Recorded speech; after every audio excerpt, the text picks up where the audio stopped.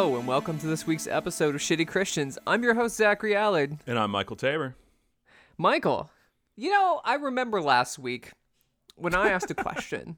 A beautiful, simpler time last Wednesday morning. When I was like, what do you think's going to happen next? Because I felt like at that time, right before everything went off, something would occur. I just didn't know what. And it was curious to me. It has never been in doubt to my mind. And that has always been true, that Joe Biden would be inaugurated on the 20th or 19th, whatever it is, of January, and would ascend to the levers of power. That has never been in danger. It will not be in danger. However, the question that I posed was, what would happen with Trump and what would he do over the next couple weeks? Turns out, Michael, some shit has gone down. Yeah. It's been a thing. I'm sure, it's easy. It's a hard time. A lot of people, life is difficult. So if I'm sure a lot of people aren't even aware that, Yeah, this hasn't been reported on very much. No, it hasn't popped up. No, of course, this week, 7 days at the time of recording, 10 or 11 at the time of you listening, we are going to jump into the discourse and, hot and heavy, coming in with the hot takes a week and a half late on the MAGA riot. Look, I'm sorry. We're a podcast. We're not fucking headline news. Like, if you want to know what I think, DM me on Twitter or some shit. Like, it's, we don't have to be current. I'm gonna go ahead and say it. Do not DM Zach on Twitter under any circumstances for any reason. That's true. All I do exclusively is send back gifts of Pitbull. Oh, that's all I do. You know what? Not the dog. That's not much the pop star. Oh, okay. Fuck. You didn't say Pitbulls. You said Pitbull, but I just missed it because I wanted it to be the other way. Yeah, everyone does. This is what we're going to be doing. We're going to be hopping into taking a look at the MAGA riot, taking a look at some of the evangelical responses, taking a look at some of the evangelicals' presence. And while we are a little bit behind the times compared to, everyone else, I actually think that this is maybe my favorite time to encounter something is not in the immediate aftermath. I love batting cleanup on this shit because certain amounts of information get clarified. There are things that were thought to be true that turned out to not be, and things we weren't aware of that we now know. But mostly it gives me a chance to get my ducks in a row so I don't sound quite as stupid as I am. You know what it makes me think of? I might cut it in the clip here if I can find it. Is when in an early episode of 30 Rock, when Jenna doesn't realize she's on camera and she asks somebody wait, did I say the N-word? And they're all just like, excuse me? The time to have your thoughts allows them to be clear, and avoid any cancellations. Don't get me wrong. This is still a podcast and we're still not going to do that very well. But I love batting. It's going to be bad. Takes. So, Zach, tell me. Yes. Let's get into a little bit. Question 1. Was this a coup? Has this been a coup since 2016 when Russia installed Trump? That's right. That's the real question. And now I'm going to take you through Lev Parnas. You know what? This would be a great week to reveal that we are secretly Russia pilled this whole time. The thing with Russia is I refuse to learn about it. That's the entirety of what I'm going to give you on Russia. Was this a coup? No. Bold claim. I don't know, Zachary. I've been reading some New York Times articles that strongly disagree with you. I mean, right, at a certain point, I don't know how deep I want to get in the semiotic discourse, so obviously that's the entirety of your deep question. In the semiotic discourse, baby. Obviously, these assholes wanted it to be a coup, and to some extent, depends on how much, we're willing to enact violence to probably whatever level they were going to be able to do to get their agenda of their big wet boy remaining president in place. Yeah. I am hesitant to call something a coup when there's two sides of this, right? On the one hand, there is no way to functionally overthrow the American government. As I have said many times on this podcast, there are more military people stationed around DC than were involved in this riot. There are more individually trained Marines in the area. However, there is the extremely dark and disturbing detail of cops and the like sort of aiding and abetting these fellows. So Coup-ish? I don't know. Yeah, yeah. Where are we at? Where are you at? Where am I at? Okay, so there's two things that are true, right? One, most of these motherfuckers, this was the if this was a coup, this was the selfie coup, right? Like, Right. it was incredible to me how many of these people were fully willing to like assault police officers, storm the gates, Right. break windows, break in, and then they got there and did fuck it all. Like, what the fuck yeah. were these people doing? They were milling around. They were milling. They were Here's the thing. I would be looking for the child sacrifice rooms. What are you doing? Well, exactly. Like, and we'll specifically talk about how QAnon connects with this, because I do think there were some people that did not come to mill, and there were some consequences for that. But like, for the most part, what happened is a bunch of assholes broke into a place, stole a couple lecterns, took some pictures, and left a quarter on Nancy Pelosi's desk to own the libs, I guess. Yeah. So, Which is both like an incredibly impressive accomplishment that did fucking nothing. Like, when I fantasize about breaking into Nancy Pelosi's office, redacted.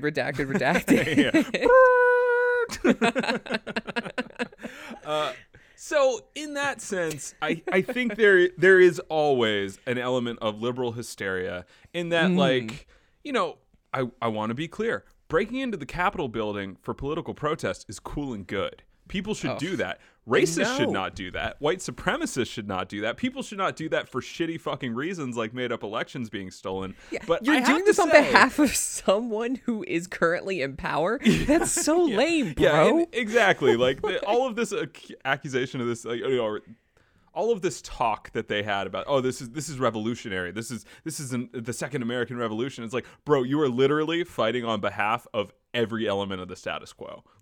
Like there is nothing that you are fighting for that is not basically how it is now. I would like the government to be slightly more punitive to black folks. Black folks are like, yeah, good luck with that. Yeah, it's a high bar to clear. So, okay. A couple other things, though, is like, one, there are some people that clearly came with different intentions, including people that were arrested with Molotov cocktails and guns in their car, a gentleman who brought a homemade napalm, and a good guys and bad guys list that he had written on a blue Motel 6 folder. That's a very specific detail. Yeah, no, the writer in me is sort of immediately like, wow, that goes places. But I love that, like, we love who a was this Motel fucker? 6. I mean, that dude is the worst Santa. Like if you have a list of naughty and nice and the thing that you have is homemade napalm, like, what the fuck is that? Yeah, I remember listening to the episode that I wasn't on with Gomer. Still mad about that, and he's talking about the need for violent revolution, and it's like, you're making this less cool, guys. But on staying off that track for a second, there were some people there. Yeah, there was the guy with zip ties jokes. and a handgun. Yeah. There was Yeah. one lady who belongs to a far right militia, I believe in Arizona, who had clearly had foreknowledge of the floor plans of the Capitol building, and you can see her on a megaphone, like, directing people, saying, hey, if you go into this next room, there's a window you can kick out that will let you get down into the room below it. And like, so there were some people there that... Right. And Ayanna Pressley said that their panic buttons had been removed. And yes, that came out today. And Ayanna Pressley does not fuck around. Yeah, that these things had been removed, and somebody else, another staffer, alleged that certain, as to yet unnamed members of the congressional staff were giving reconnaissance tours on the 5th, leading people around, sort of showing off. Again, this is all very fresh information. I don't want to stand behind any of that. One thing that we do know that happened, because it was on fucking Twitter, is QAnon aficionado Lauren Boebert tweeting the location of the Speaker of the House during the invasion. Ugh. Not ideal. She also had a picture. There was a picture that came out of her with like 4 different members of far-right militia groups that were later identified inside the Capitol building, and she's hanging out with them at a rally, taking selfies while they flash the meme lord OK symbol white power thing. Oh, cool. Fun. Great. Love it. Yeah, Congressperson. Congress people. It's the sort of half of Congress thinking that Congress is a bunch of like pedophile pedophile cannibals is an interesting take. It's just a fascinating turn. Yeah, it is. Like, it is very now I will interesting. join the pedophile cannibals. Like it's like not a take I expected. Yeah, You know, we all remember when what was that, Jeremy? We all remember when Bonhoeffer joined the Nazi Party to fight Hitler. Yes, to take What the fuck? to take Hitler down from the inside. To take Hitler down, you must become a Nazi. It's just like I feel like this is not the move, bruh. Like, So before we get to what we call this, if not a coup, Sure. there is one other thing. I think that, you know, you mentioned the police sort of aiding and abetting. I think I would not begrudge anyone who was viewing the stuff that was coming out day of for thinking that that was like fully what was happening. I mean, there was video of police officers taking selfies with the protesters. You know, there was some video of, you know, gates being opened up. I think as we've gotten a little further past that, what we've found is like there was a small element. I think there are 15 officers so far that have already been like charged or removed from positions for aiding and abetting or shit they said online in advance of this. Like, yeah, go team. But also what happened is that these guys were functionally abandoned to this post. And to be clear, this is an anti-cop podcast. All cops are in fact bastards. We've talked about this before. Yep. Do not confuse this with me being like, oh no, I feel bad for the cops in this situation. But do take it as like, oh, the real problem here in terms of like how this so easily happened was not necessarily something that was clearly true to a point, which is that there were police officers that sympathized with what was happening, but that these guys never stood a fucking chance. I mean, there is video of the initial like storming where it's like 5 cops up against 1,000 people that just immediately start beating the shit out of them. But moving forward, you know, one of the things we've seen is that one, they were denied any sort of National Guard backup repeatedly.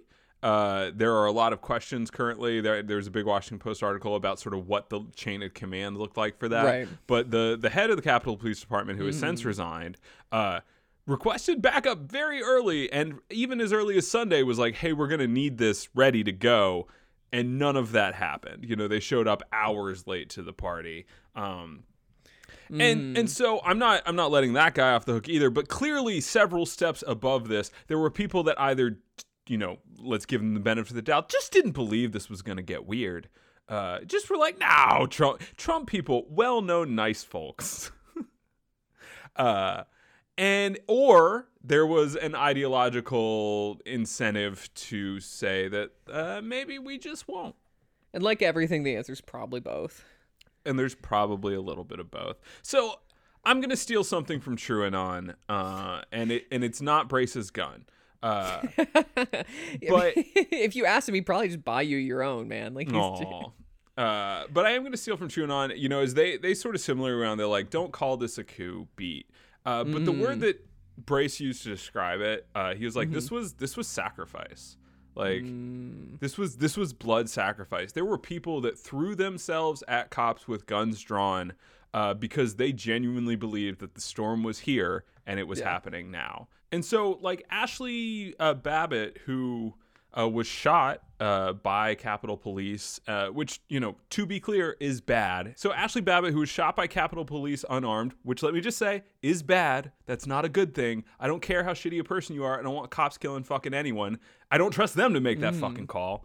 But she also charged at police officers with their guns drawn, knowing full well what was going to happen next. And I think what we have to say is like, this is not so much about Ashley Babbitt and her terrible fucking ideology. It's about the people that inculcated her with the belief that this was the moment where she was going to stop the cabal, where she was going to overthrow it. She was here for the storm. She was deeply Q-pilled, and she was sacrificed. She was sacrificed to keep this ideology up. And as others have said, in many ways, this was the moment when Q became real. As ridiculous a conspiracy theory it is, people are out here dying for this shit at this point. And so it's really sad. I don't want the cops to kill any. I mean, Brace stealing from Trunon again, but cops shouldn't kill anybody. Yeah. So it's just sad. It's very sad. Again, not because Ashley was a good person or somehow not a person who believes a series of terrible things, but yes, because the people that are actually responsible for inculcating that ideology are never going to be the ones who are held accountable. And that extends all the way up to President Trump, who. You know what? I got to take it back. They impeached him, guys. They did it. Oh, shit. It happened. It finally happened. Clearly, we got him, guys. Well done all around. You know what? It just feels nice. It just feels nice to know that I'm going to wake up tomorrow and he won't be president. Yeah, it's great cool knowing that we're never going to have to think about Trump or his actions or effects on the state of our nation, or maybe even more importantly, what he represents, the institutions that gave him power, the things that lots of people believe that made him such an excellent figurehead of this terrible movement. All of that is gone. We got him. Well done. Yeah, we're done. Fuck yeah. You know what? It's just nice to see the American state just work. It's nice to see democracy win. Oh, damn. So yeah, I don't have anything that much smarter to say about what happened, except that all of this was orchestrated, planned, and announced in advance. None of this was surprising to anyone who was paying attention. And I'll say, we weren't paying enough attention. I don't fucking read Parler. That shit seems bad. So I am Michael's against free speech. Heard it here first, folks. I have family members that agree with you. Michael loves big tech censorship. Oh man, Michael. I guess you think your buddy Zuck's gonna save us. I hate you so much. As I told people that I care about in conversations on this very topic earlier this week, I think that this is a shitty technocratic attempt at a solution to the problem of fascism, but the real issue is that there's a lot of fucking fascism, and you don't seem so concerned with that. I agree. Fuck big tech. Fuck these bad technocratic solutions. But you don't acknowledge the actual problem, so we can't really have a productive conversation. Yeah, I mean, everything's done in bad faith. Everything's done in bad faith. Nobody actually wants to have a conversation like, look, I agree with you. Big tech's a problem. Let's nationalize them. Oh, you don't want to do that? Cool. So, you think it's cool that we all just have these riots and murders and all that jazz? There's just no, because the unspoken assumption is that they don't care. That's the unspoken assumption. It's if you're talking about the big tech censorship, you don't care about what just happened. Yeah, and we'll get to some evangelical takes that slant exactly that direction. But before we get there, I think the thing that we wanted to hone in on, our corner, so to speak, is how undeniably omnipresent Christianity was at this entire event. That is truly, even for me as someone who, the premise of this podcast is talking about shitty evangelicals, and it still caught Zach a little bit by surprise. I would say if I'm an expert on anything, it's the sort of right-wing insanity of Christianities and the sort of fascist leanings of most Christians. It's the thing I've spent over a year now blathering about at length, and I was still just whoa. I did not expect this to be quite so, in very heavy quotation marks, Jesus-y. Yeah, no, it was basically an Acquire the Fire rally. I have been to Christian it was more diverse, that were not as Christian branded as this fucking thing. I have been to churches with less. It was wild. Jesus. Let's run through some of the highlights, shall we? Yes, and by highlights, please. Just to be clear, I mean horrifying examples of Christofascism. We'll get to that. But he means highlights. That's what. Love that magazine. So some of the highlights: the giant cross erected outside of the Michigan State Capitol. That was one of the first images, sort of before the actual storming of the Capitol. It was just very early in the day. How are we announcing ourselves to the nation? Oh, I see. 30-foot tall cross. Good. Normal and good. What have people historically done with crosses? No cause for concern here. Would you say that cross is on fire? I don't know. Yeah, there's no way of knowing. Is anyone strung up on it? We'll see how the day goes. It was a very interesting symbol to drop immediately, and I would not call it surprising, but it was sort of fascinating how, like, you are really counting on people to be able to put together a lot of things that sort of fly under that cross, aren't you? Like for you, that cross represents so much beyond whatever religious significance people historically attribute to it. Like, this cross is a symbol of a whole lot of shit. Let's keep going, shall we? Yes. Many people, I saw the Jesus 2020 flag. Always love to see it. I like the idea. Obviously this is clearly just part of... What years are we not celebrating Jesus? Not from, like, year 0 to 2019, though. No. Like, what the fuck? Jesus 20, I think specifically, like, sort of as the election. Like, I like the idea that this person wanted to overthrow the election, not for Trump over Biden, but for Jesus. Like, By the by, that goes back to another 30 Rock joke when Kenneth is like, I always just write in the Lord's name, and Jack Donaghy, Republican, says, we count those. Yeah, so we it all, count those. it all works those are ours. Let's see what else. I saw several T-shirts to the like vein of, like, God, guns, and Trump, or Jesus is my savior, Trump is my president. That's an incredible T-shirt. One of the early stormers into the actual, whatever floor that they made it onto, was carrying a Christian flag. The memed into infamy Q shaman. Yes, the hot guy. Yeah, no. Let me just say, not to wade back into Twitter discourse, I'm not kink shaming. I'm just telling you have bad taste. So yeah, the Q shaman, who has since been arrested and has been sort of, I guess he's like, I forget, I think it's Arizona, but I'm not 100% sure, but he's been sort of I think it's Arizona there for a long time. But on his spear, he had a sign that said, don't back down, patriots, God wins. Wow. He's a shaman. What the, like, this is getting very pan-religious very quickly. The Proud Boys, the Proud Boys, they began their presence at this with a prayer.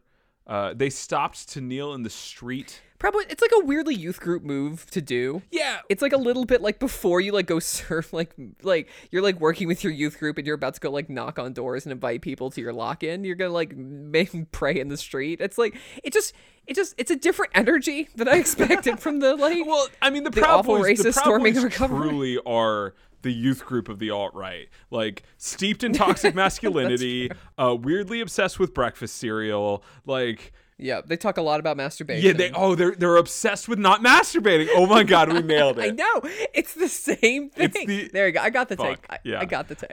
Let's see. This was their prayer. For God to bring reformation and revival. They gave thanks for the wonderful nation we've all been blessed to be in. They asked God for the restoration of their value systems and for courage and strength to both represent you and represent our culture well. And then they evoked divine protection for what was to come. Okay.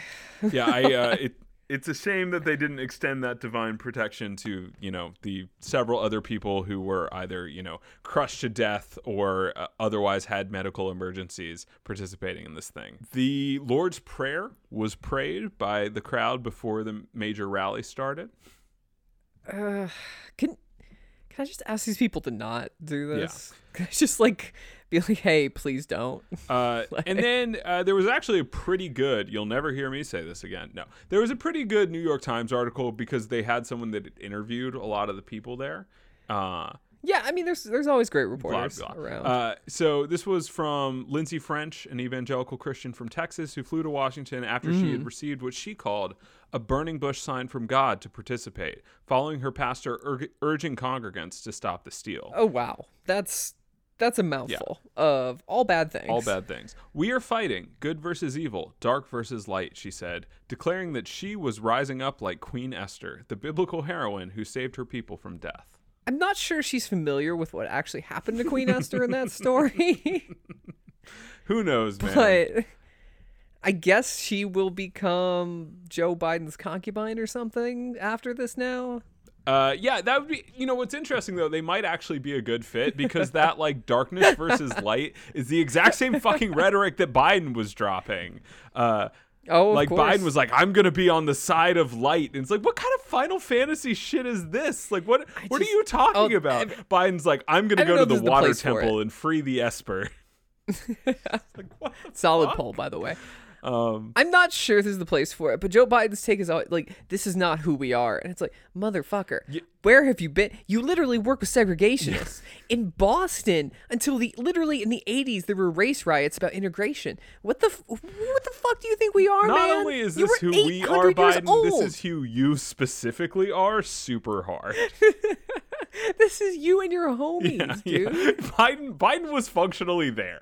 Like if Biden, I mean, in spirit. Yeah, like this, he was more there than Jesus. Very true. The spirit of Joe Biden came upon the people and they rioted for racial purity. All right, that's pretty good. All right, final quote, because I think this really gets to something that we return to constantly. This is another attendee who said, "It has been obvious for a while that Christians are under suppression. They are under scrutiny by everyone.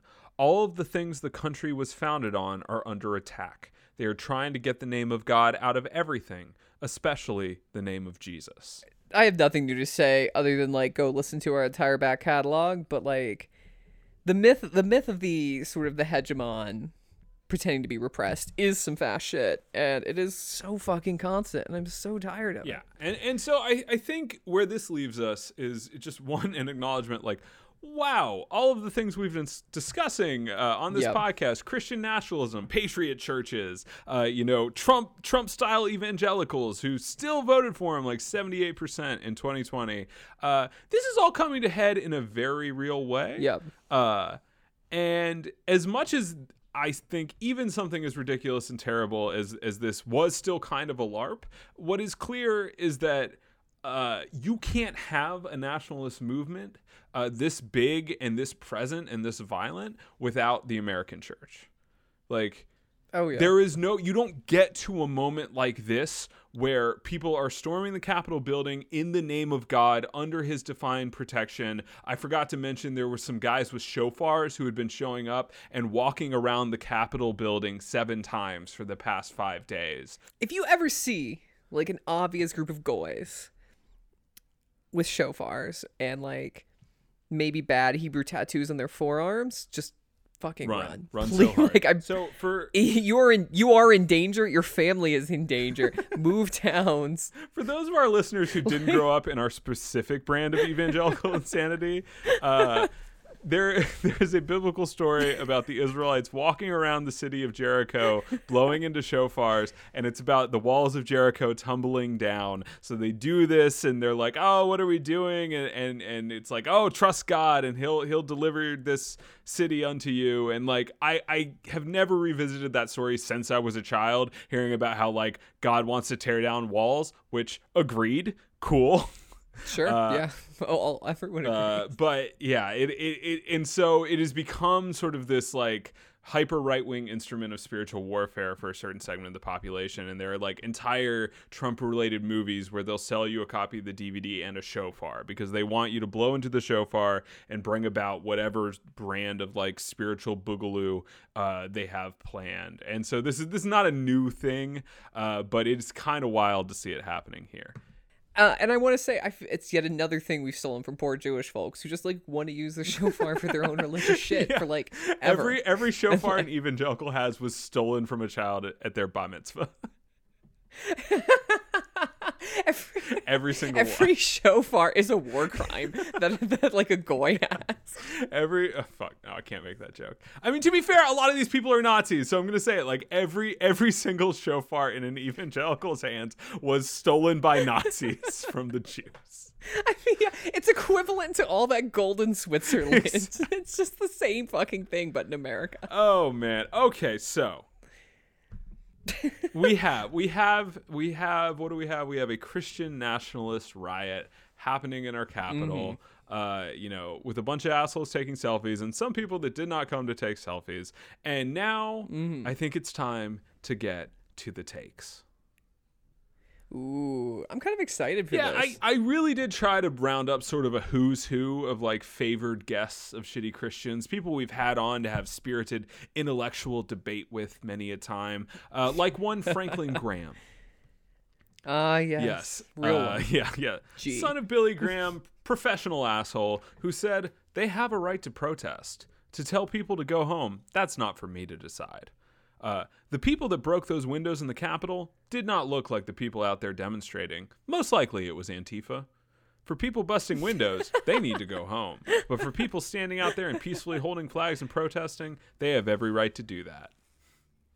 Can I say I am like uniquely galled by the Antifa take in a way that I didn't expect to be. Like normally the sort of like lies of the right wing kind of like fly off because they're so just like who cares. Or in the case when they like hate Nancy Pelosi, I'm like, yeah, I agree with you, but like you're just you don't know why you hate Nancy. In general form, if not substance. Right, exactly.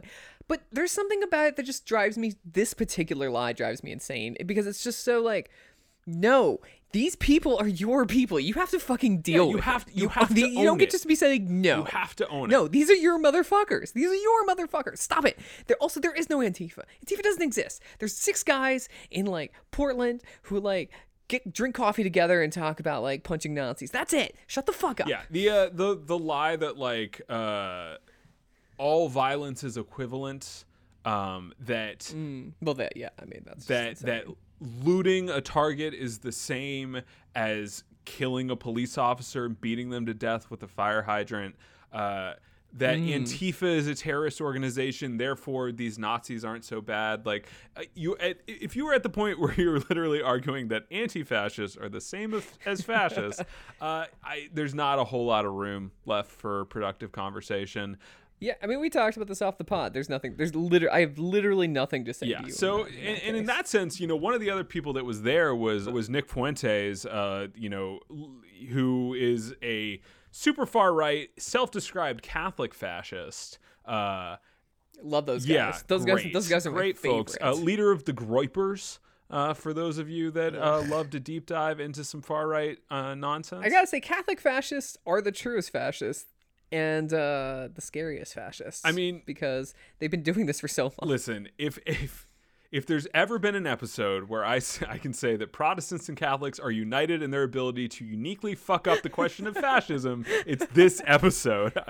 But I at least Nick fucking Fuentes, the hyper anti-Semitic, no joke about it, super duper Nazi guy. Yeah. Wait, are you telling me a traditional Catholic guy doesn't like Jewish folks? Shocking. Really? I know. Really? Fuck Nick Fuentes forever. However, you can find some really entertaining videos of his people trolling Charlie Kirk. They have beef, Charlie Kirk and Nick Fuentes, because Nick Fuentes is like a super far right, like out and out, like, no, we need Christian nationalism in this country, specifically Catholic Christian nationalism. And he's very angry at Charlie Kirk for being a little more subtle with it, and also for being a little more liberal. Charlie Kirk likes to do the like, hey, we're American hyper right wing fascists, but the gays are okay. Like that's Charlie Kirk's shtick. And Nick Fuentes is here to say, no, the gays are not okay. Like, and so they have pretty extensively documented beef. They sound like leftists. Yeah, well, shut the fuck up. Hey, we keep our shit on Twitter. Spoiler, they did not keep their shit on Twitter. But at least Nick will fucking own it, and he'll be like, yeah, these are our people. This is what we should be doing. It is somehow more galling that you could both do these things, create the conditions to which people who listen to you and trust you go out and do those things. And, I think somewhat intentionally, we haven't talked about Trump very much on this because he gets too much credit for this anyway. Like, yeah, did he tell people to go march down to the Capitol? Did Giuliani, say, like, we need trial by combat? Like, yes, these things happen. Leave it to Giuliani, by the way. Leave it to Giuliani to just somehow be the lamest motherfucker in the room at every opportunity. Like, I can't think of anything more LARPy. Like, he may as well gotten up there and just been like, fireball. Like, That dude. He got up there and was like, I want the guy from Game of Thrones to fight on behalf of Trump. You know, the big one. Yeah, you know the tricksy one. It's just it's wild to me how you are commanding a crowd of thousands to storm the halls of America. And somehow you still can't manage to make that fucking cool for a second. Wow. No drip, no swag. Back on topic. JD Greer waded into the discourse, took to the Twitters. Yes, Barack Obama himself. Leader of current head of the SBC, not for too much longer, and depending on who you ask, either, as we see him, a miserable centrist who has failed to deal with any of the deep structural issues present in the SBC on everything from racism to sexual violence, or as the conservative side of the SBC sees him, literally gay Satan. Okay. Gay Satan, though, huge upgrade in terms of SBC leadership. Totally.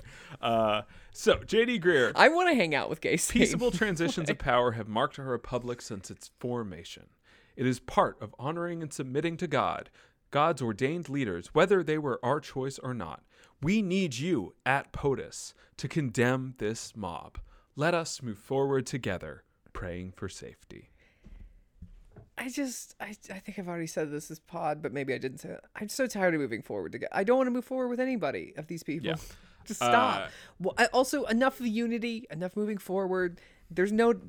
It's done. It's done. Yeah, as many people smarter than us have said, you cannot have unity without justice. Like, you cannot simply allow shit like this to go down and be like, no, we need unity. It's like, actually trying to unify a country with these deep racial schisms this long has only hurt the people on the other side of this, and it didn't fucking work anyway. Like, we have to reckon imagine being like, look, listen, there have been some mistakes, there have been some problems, but we're going to unite the pedophiles and the preschools together, and we're just going to move forward. It's like, no, dude, some of these people are predators. Yeah. Some of these people do not deserve to have any unity with them. And for the record, they're not fucking interested in it anyway. Like, it's fucking great. They're storming the Capitol building. What do you mean unify?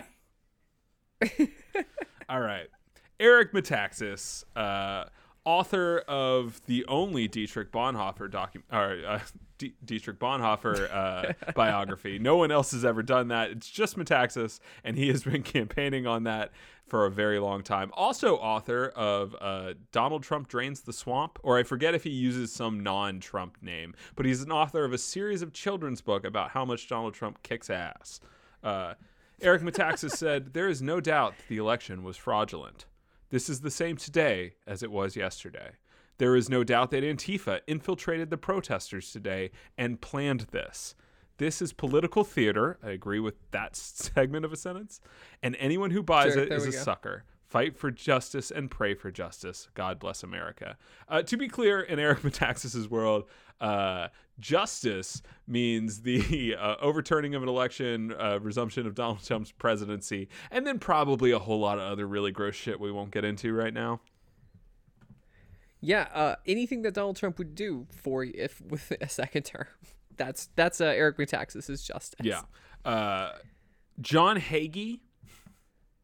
Yes. Friend of Israel. Guy who has made an entire career out of writing science fiction novels about the end times and hating Palestine, had some things to say.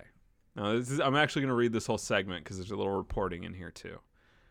Okay. The Secret Service had to escort the Vice President of the United States to safety. Gunshots were fired. Tear gas was deployed in the Capitol Rotunda. People were killed. This was an assault on law. Attacking the Capitol was not patriotism. It was anarchy, Hagee said. And this is interesting because this gets to the sort of deny, defer. John Hagee has been stoking the flames of like right-wing evangelical Christianity for his entire career. And again, it is wild to me that these guys can build this movement for decades and then be like, nah, that's bad. That's too much. Yeah. Calm it down, guys. And nobody is ever accountable. Nobody will ever take ownership of this. Nobody's ever fucking accountable for anything. Here's what I love though. So this is the reporting. His words drew tepid applause from the crowd at his megachurch, but they soon gave Hagee a standing ovation when he rallied support for law enforcement. He said, "This is what happens when you mob the police. This is what happens when you fire the police. This is what happens when you watch a policeman shot and belittle his sacrifice for the public," Hagee said. "Wake up, America. America and democracy cannot function without the rule of law. We back the blue." Oh, wow. I did not expect that took a turn. Yeah, it's interesting how he's just like the crowd won't even play along with the grift. Like Hagee is grifting. Hagee wants the riots and the wars. Like Hagee wants the storm. I'm not saying he's Q-pilled, but Hagee wants Christian nationalism in this country. And like, yeah, he may not love the optics of this exact moment, but like these guys and Hagee share an end game. Of course. Of course he's going to deny, from the pulpit. But I just love how, like, his people won't play along. They'll be like, golf clap when he's like, it's bad. But then he's like, back the blue. And they're like, and man, we could do a whole episode on the interactions between these rioters and police. Some of my all-time favorite cope was protesters being upset at police not letting them do what they wanted. It's incredible to see these guys that showed up with thin blue line flags, burning them, being like, "We're the business owners, we're the only ones that like you, fuck you." And it's so precious. It's so precious how much how clear it becomes that they only ever thought law and order should apply to black and brown people. Like, they never thought that this was going to interact with their lives in any way, and that's why they loved it so much. Al Mohler. Yeah, let's get this done. "I certainly did not believe or have any anticipation that Trump would take matters to the extent that has become clear over the last few weeks." Al Mohler, president of a Southern Seminary and probably the next leader of the Southern Baptist Convention, admitting that he's really fucking stupid just immediately. Like his only defense for endorsing Trump, which he did not do in 2016, and then did a big article being like, "Yeah, we better vote for him. I don't know. We got to do it." And then he just immediately backpedaling and being like, "There was no way to see this coming." Which is a hell of a take when Donald Trump has been doing this shit the entire time. It's further hand washing. Oh yeah, and again, like look forward to every other member of the GOP joining the resistance in the next couple weeks. Like, I mean, if George W. Bush can be part of the club, it's not a club that I care about anyway. Yeah. What we are seeing, this is still Mohler. What we are seeing in Washington is now the refutation of our American commitment, a form of unleashed anarchy, which is the enemy of ordered liberty. And President Trump is now responsible for unleashing mayhem. I pray that God will rescue us from this.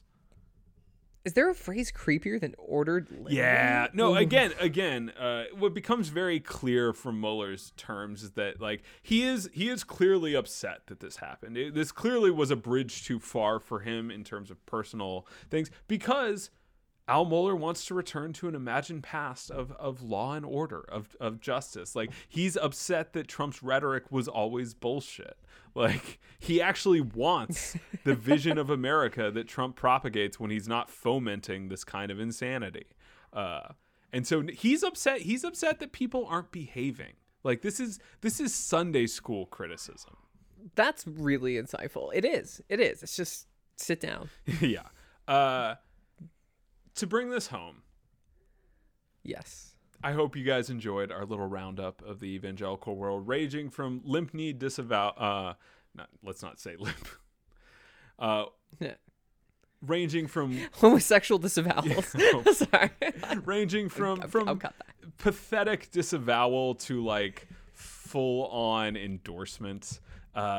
That's about the span that you get out of evangelical circles. But there were, for the record, a ton of churches we are not focusing on because the title of the show is not Pretty Okay Christians.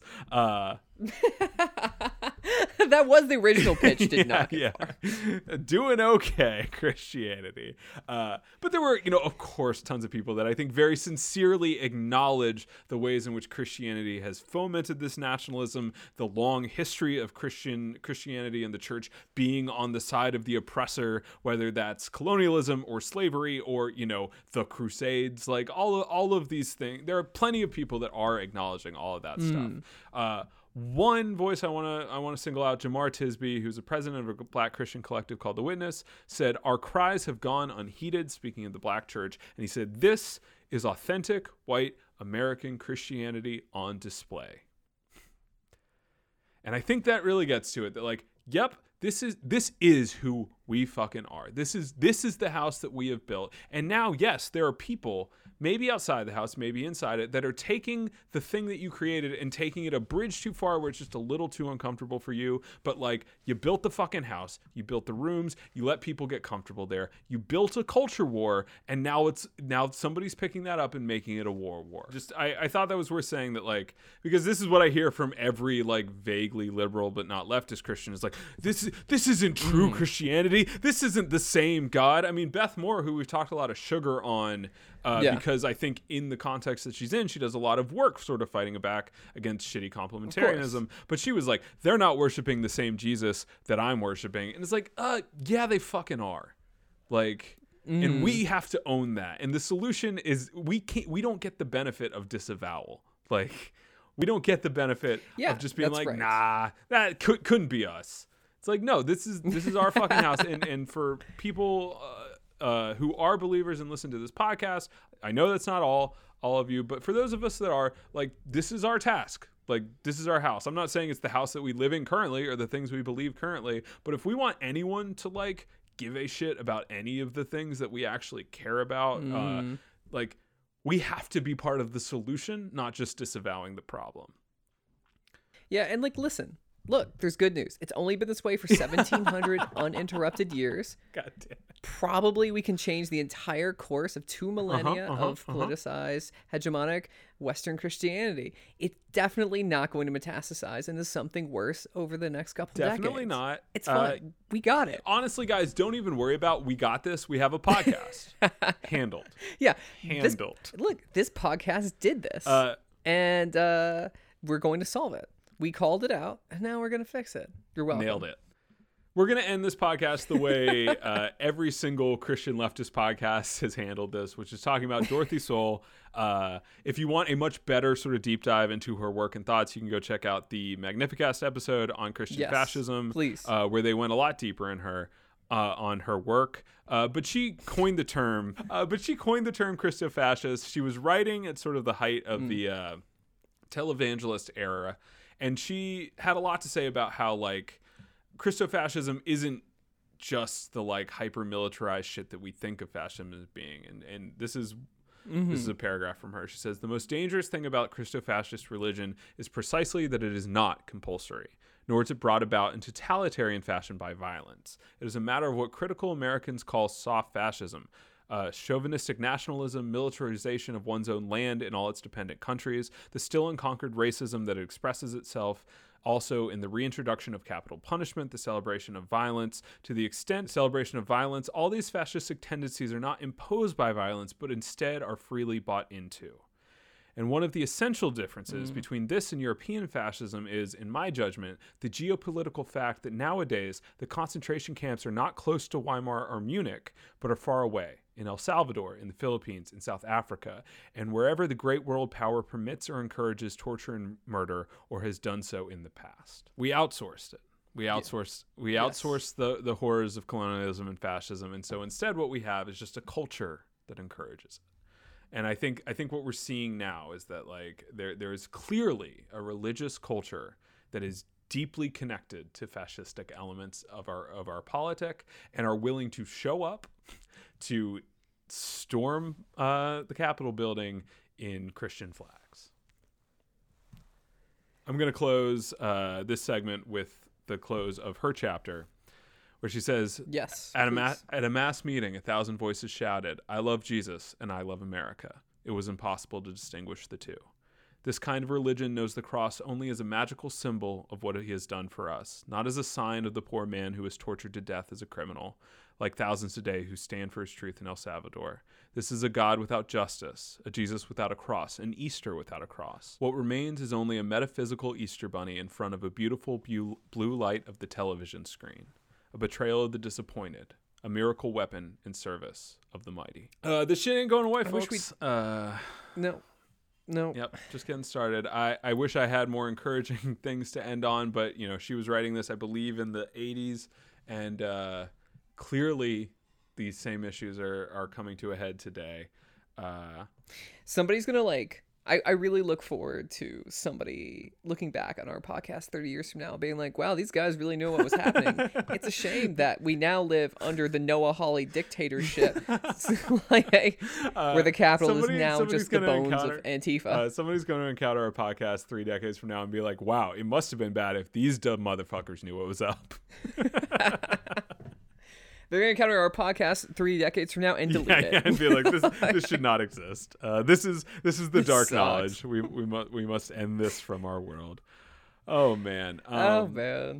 That's the MAGA riot. The final thing that I will direct people to that we have mentioned several times and actually covered on an episode of this podcast, but it has never seemed more relevant than this moment, is Adam Joyce's article for the Institute of Christian Socialism, "The Church Must Be Anti-Fascist." Yes. It's one of the best delineations both of how this fascistic element has grown, the ways in which neoliberalism aids and abets the rise of fascism as capital seeks to employ political power to protect itself from workers, and has a lot to say about how the church has both aided and abetted that process and the work that we can do to fight against it. So check that out. I'll be really interested to see what happens next week when Joe Biden tune in next week when we record from the bunker. That's right. When we record from the bunker as Joe Biden is arrested and executed for his crimes against humanity. It's going to be exciting times, folks. Listen, I'm not saying that's an acceptable outcome. I'm just saying Biden is guilty. That's all that I'm saying. Those two things can be true at once. In the meantime, my name is Zachary Allard. You can find me on Twitter at Zachary_Allard. Michael Tabor. You can find me at Michael Tabor. And you can follow all of the podcast nonsense at Shitty_pod. And if I can ask you to do 2 things, dismantle fascism from the ground up and rate and review us on iTunes. My name is Lieutenant Aldo Rain, and I'm putting together a special team, and I need me 8 soldiers. 8 Jewish American soldiers. Now, y'all might have heard rumors about the Armada happening soon. Well, we'll be leaving a little earlier.